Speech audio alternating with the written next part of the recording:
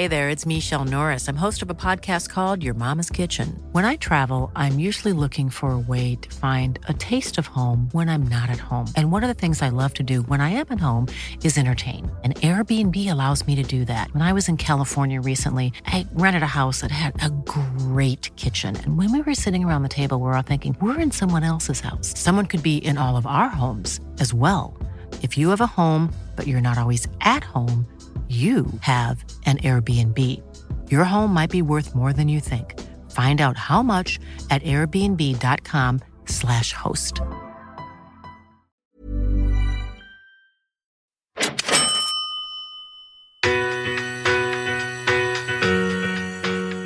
The old traditional way of go to school, get a good job, go to university, all that kind of stuff, it's not the way we do things these days. There's nothing wrong with doing it that way, but there are sometimes some smarter ways of doing stuff.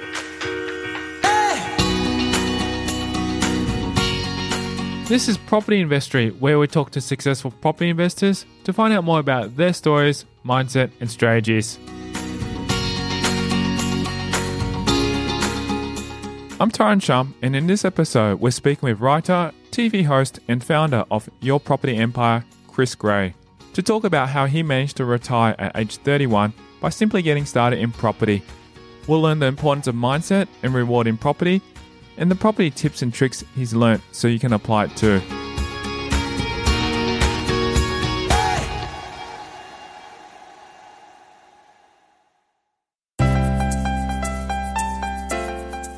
Retiring from his career at 31, Chris Gray has no strict routine in his daily life.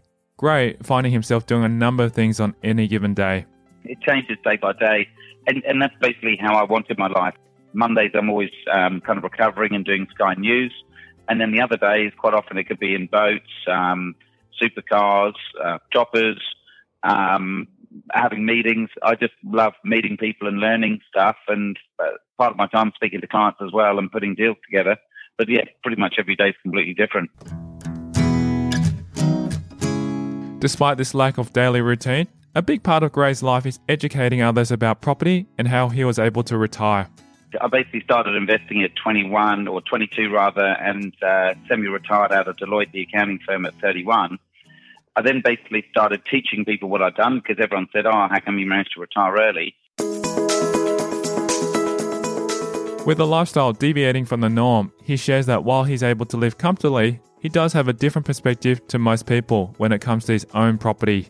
Overriding kind of thing about me is more the lifestyle. So I've always stood up and pretty well known for having the lifestyle of playing with all these toys and not having to work for a living.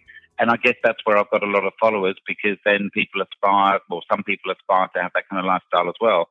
But the basis of everything is I make all my money from property. So even though I've got a business, the majority of my money I actually make from by owning my own properties, and the properties increasing. And I guess I'm also known as being a bit of a contrarian. So my philosophy on money is complete opposite to most other people. So to give you some examples, so I've got, say, 14 properties roughly worth about $15 million, mainly in Sydney and some over in the UK. But I still don't own my own home. Expanding on this, Gray explains why he chooses to rent despite having a $15 million portfolio that would easily allow him to buy a house, a dream most individuals struggle to achieve. I've got a wife, I've got two kids at 7 and 8 that are at school, so we've got a traditional kind of family unit, but we don't aspire to own our own home. And if we did own our own home, then we'd never pay a cent off it. Again, I've mentioned that I've got a business, but I've got no staff, I've got no office. And so having that contrarian mindset is all part of this wealth creation thing, that if you want supersonic cars and boats and choppers and big houses and the rest of it, sure, you can just go and buy them, but there's a lot cleverer ways of doing it, kind of like renting or syndicated ownership or buying second-hand cars rather than brand new. And I guess it all comes together, but the ultimate basis is the wealth creation is through property. With a mindset quite different to the usual, Gray wrote and published 2 books sharing his knowledge regarding property, one being similar to that of Tim Ferriss's 4-Hour Workweek. So when Tim wrote the book, the 4-Hour Workweek, about a year before, I'd actually written a book called How to Turn Your Weekdays into Weekends. So how to work 2 days a week and have 5 days off versus the other way around. Despite Ferriss's book being more popular than his own, Gray explains that at its basis, its message is the same. A much better title and a much better book, and he's sold billions of copies. So, but I guess the mindset's pretty much the same. And so again, going through his book, I guess I've done a lot of those things in terms of outsourcing, have virtual assistants or personal assistants, and basically just trying to find a clever way of doing stuff rather than doing things traditionally, almost like kind of Robert Kiyosaki days of Rich Dad, Poor Dad, is the old traditional way of go to school, get a good job, go to university, all that kind of stuff. It's not the way we do things these days. There's nothing wrong with doing it that way, but there are sometimes some smarter ways of doing stuff. Talking about his life prior to property, Gray explains why he skipped tertiary education and went straight into the workforce instead. I just did things differently because I thought people create money, i.e. from wages, and then get into wealth creation to try and then build wealth. So why not? I kind of did it in reverse, and I thought, why not concentrate on building wealth straight away? And so in Deloitte, they found it really hard to motivate me because I wasn't motivated by money like most other people or bonuses, because I was making so much money from property. If they paid me a 5 or 10 grand bonus, it didn't make any difference. And so this is the problem, is especially the people that are really up at the top end of the ladder, they just do not have any time whatsoever to concentrate on personal finance. So sure, they've got a paid off home, sure, they've got money in the bank and money in super, but it's nothing compared to what they could have if they actually just leveraged it, even 50% or something. And so that's why one of the chapters in my book is it's called "It's not about what you earn; it's what you do with your money that counts." Because I saw some really young, almost PAs that had 4 or 5 properties, and they had more than the partners that were earning maybe $500,000, $1 million, because the PA knew that she was going to be poor because she maybe only earned 50 or 60 grand, and so she knew she had to work hard at her personal wealth. Whereas someone on a high income, they automatically assume they're going to be wealthy. And how he figured out the secret about how to achieve and create wealth through various means. What I worked out then is if you buy, say, like Monopoly, all of those green houses, call those $1 million Bondi 2-bedroom units with parking, lots of people want those, so the rent returns are pretty high. So normally it's around 4 or 5%. But then I worked out that $5 or $10 million homes, not many people can afford to rent them, because anyone that can afford to rent them would always buy, because there's a perception that only poor people rent. And so what I worked out about 10 years ago is whatever I could afford to buy, I could rent somewhere 3 or 4 times more expensive for the same kind of money. And so that's why I don't rent my own home these days, because I can rent something very expensive that's only got a yield of 1 or 2%, but then all of my properties I rent out and get a 4 or 5%. He adds that he's creating through wealth that he is able to live the lifestyle he does now. I used the equity in one of those to buy a Porsche.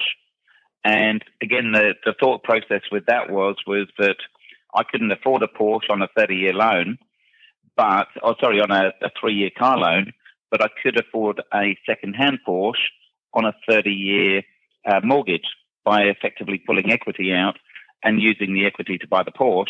And give back to charitable causes as well. Back in about 2008, I climbed Kilimanjaro, and it was $50,000 each, which obviously is a lot of money. It was mainly a donation to charity. But the kind of people that would go to that are people that can afford to either raise $50,000 or write a check for $50,000. So again, a lot of the time people say that the average, or your wealth will be the average of 10 people that are closest to you that you hang around.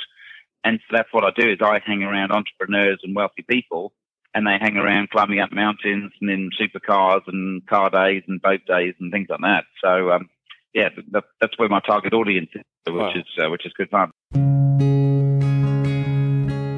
Always wanting to live a life by his own rules, Gray goes back to his childhood to share his interest in the investing world, actually stemming from an experience he had as a teenager. Grew up back in North London, and I finished school at 18, got a job as a courier in London. I just loved driving, so even though I didn't earn any money, I think I actually was more in debt after I finished working than I was when I started. But I guess how I got into property was I came to Australia backpacking for 3 or 4 months, had absolutely no money, lived in the backpackers in Manly Beach in Sydney, But even though I had no money and I worked 7 days a week, you could still go down to the beach for 5 or 6 hours, do a day's work, and then still go out drinking. And it's just an amazing lifestyle. So even if you had no money, you'd have an amazing lifestyle in Australia. And I went back to the UK, and my mum actually gave me a curfew, and she said, "You've got to be back by midnight." And I said, "Mum, look, I've travelled all the way around the world. Surely I can get back from the local pub." But she said, "No, it's my house, my rules, and you've got to be back by midnight." And that was the catalyst, because I'd seen what it was like to leave home and to be in better places. That was my catalyst to push me into property. Whereas I guess a lot of my friends hadn't had that backpacking experience and hadn't seen what it was like to have your own apartment or to live outside from home. And so I guess they didn't have the same catalyst that I did. While his parents' strict rules definitely was a catalyst in his property journey, he shares that they were also the reason he was able to get started in property. My dad was a heart physician, my mum was a nurse, and so they were very much into the church and the community. And so they were very non-materialistic. Obviously, I came from a pretty wealthy family because my dad was a doctor, or a high-income family, but they never had any interest in those material kind of things. I mean, they gave us a good head start with property. So we had a property deposit. So at 22, I earned £10,000, so about 25,000 Aussie. And I had a deposit, I think, of about 10 or 15, I think maybe £10,000 in those days. And basically, I just worked the numbers. So I looked at what I could afford, which is normally 3 times your income. So I could afford a £30,000 or £40,000 place, which even in those days was a pretty run-down, crappy one-bedroom unit.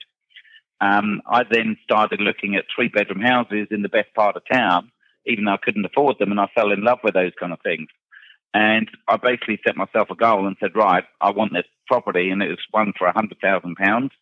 And basically, long story short, what I worked out is, first of all, I could buy that for $80,000 because the guy was pretty keen to sell, and I wasn't involved in the chain. So as a first home buyer, it was quite attractive because you could basically sell it on the property within 5 or 6 weeks, so it's nice and clean.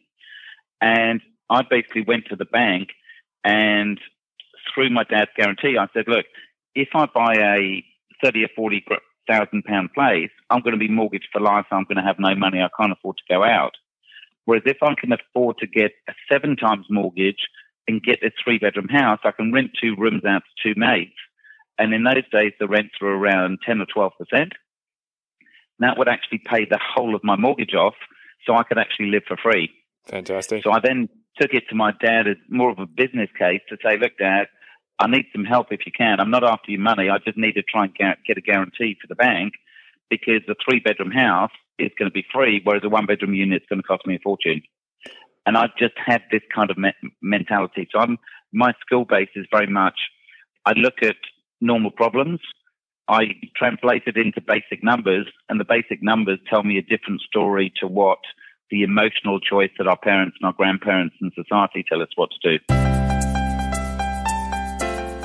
Sharing his reason for moving to Australia and getting started in a property career, Gray describes the lifestyle he had when working at a .com back in 2000. No, I enjoyed it with young people. We went from like 10 people to about 130 within a few months. Wow. I was working 6 days a week and then sleeping on the 7th. And I made some money through the .com, but basically after it and after the GFC came about and obviously the shares all collapsed, I then said, well, I don't care how much money I earn. I'm not enjoying the Australian kind of weekends and the lifestyle and the rest of it. And that's when I said, well, to me, life isn't purely about money, and I want to live the life, and this is what I came to Australia for. And so that's when I left, and then I started actually into recruitment and got into Deloitte through recruitment, kind of interviewing CFOs. But that's when I really learned that, you got to live the life. And I met so many unhappy people that hated their jobs through kind of recruitment and interviewing people, that's when I really learned then there's more to life than just working in money. It was during these interviews that Gray actually discovered that there were a lot of people who had a lot of income but were very time poor, a fact that inspired him to look further into property.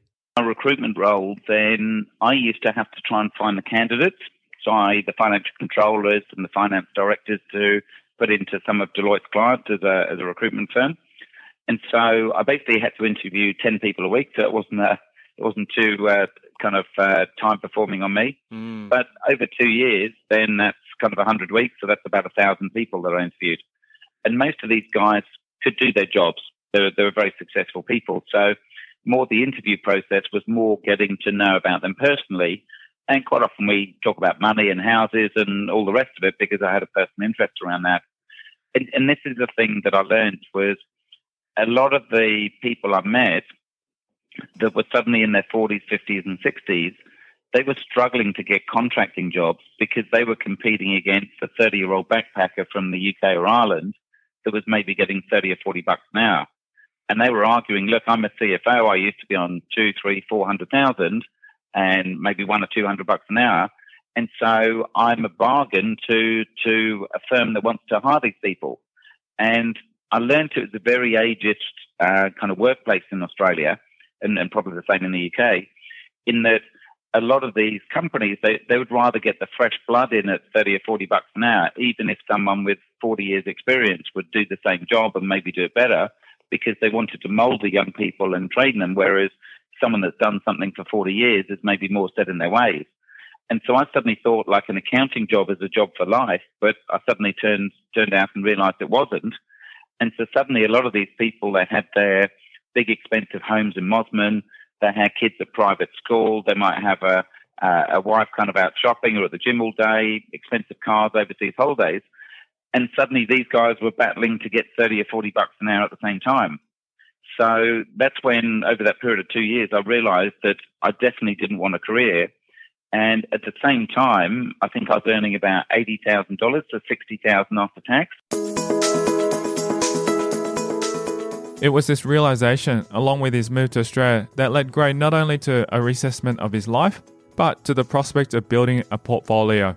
I guess it was really just when I came to Australia at 27, then I needed to buy a property to live in because that was always the done thing.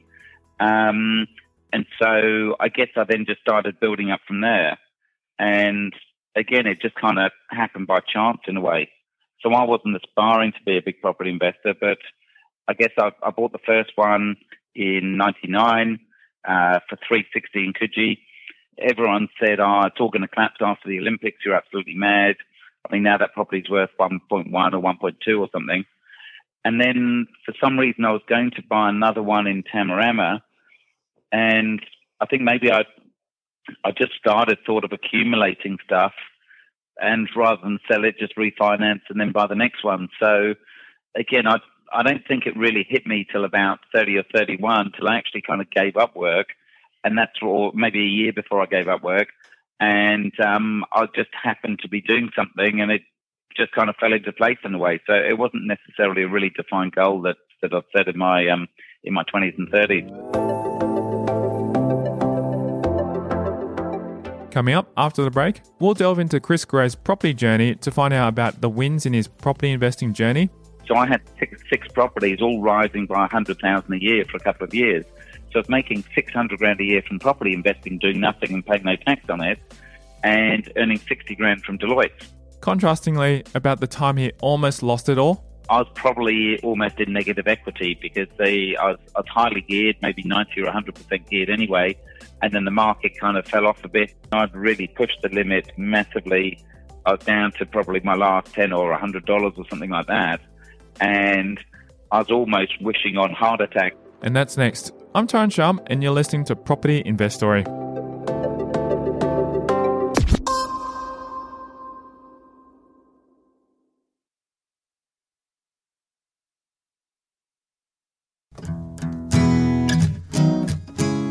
With a booming property market in 2003 to 2004, Gray's properties ended up rising in value, solidifying his decision to go into property full-time.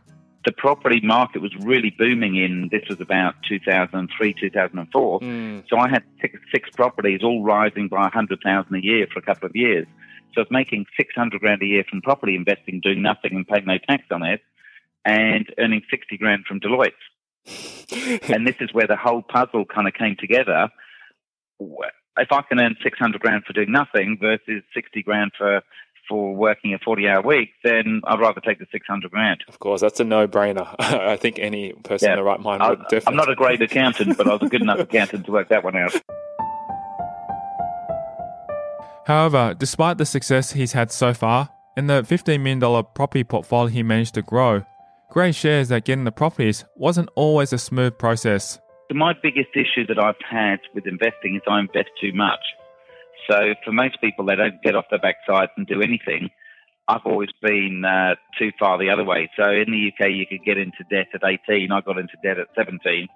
And my debt's just got bigger and bigger. And again, taking on that first mortgage of 7 times your income versus 3 times. So my mortgage repayments were more than my wages before tax, let alone after tax. So I've always kind of got used to debt from an early age. But look, in probably the late 90s, maybe early 2000s, I was probably almost in negative equity because I was highly geared, maybe 90 or 100% geared anyway. And then the market kind of fell off a bit. And so it's kind of 50-50 whether my properties would have actually paid off my debt. But again, going to see the accountants and getting all the good advice that I got, and from people like Angus Rain from Rain and Horn, he was a very, very generous guy that gave me a lot of his time to help me. And a lot of these guys said, look, Chris, you've got to hang on to your portfolio. If you sell your portfolio, you're going to end up with no assets and you'll still have some debt and you'll never be able to repay that debt. Whereas whether you beg, borrow or steal, or obviously maybe not steal, but get 5 jobs and just hang on, because I think at the time I had about $3.5 million in property. And all you need is to get 10% growth and you suddenly make $350,000 and suddenly all your problems are over.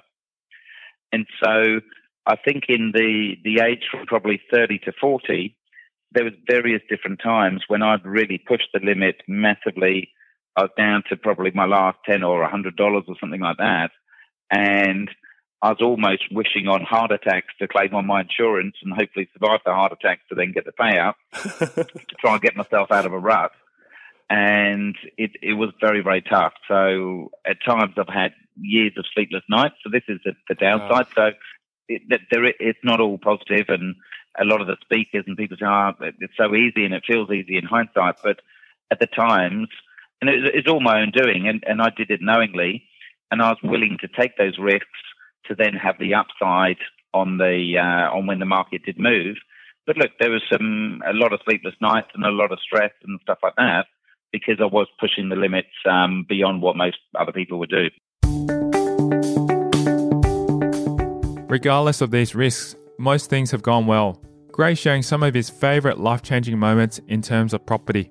From owning that first property, I remember coming down the stairs and I had nothing in the house whatsoever because I had no money, no furniture, but I had a £100 IKEA futon mattress and a case of warm beers. And in the UK, we used to drink warm beers, so you didn't even need the fridge.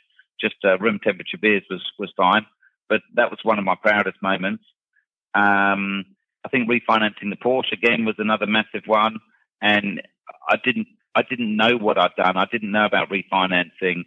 And I did a joint venture with my dad. I didn't know what joint ventures was, but I did one. I just do logical things, and then I've learned what they're kind of called afterwards.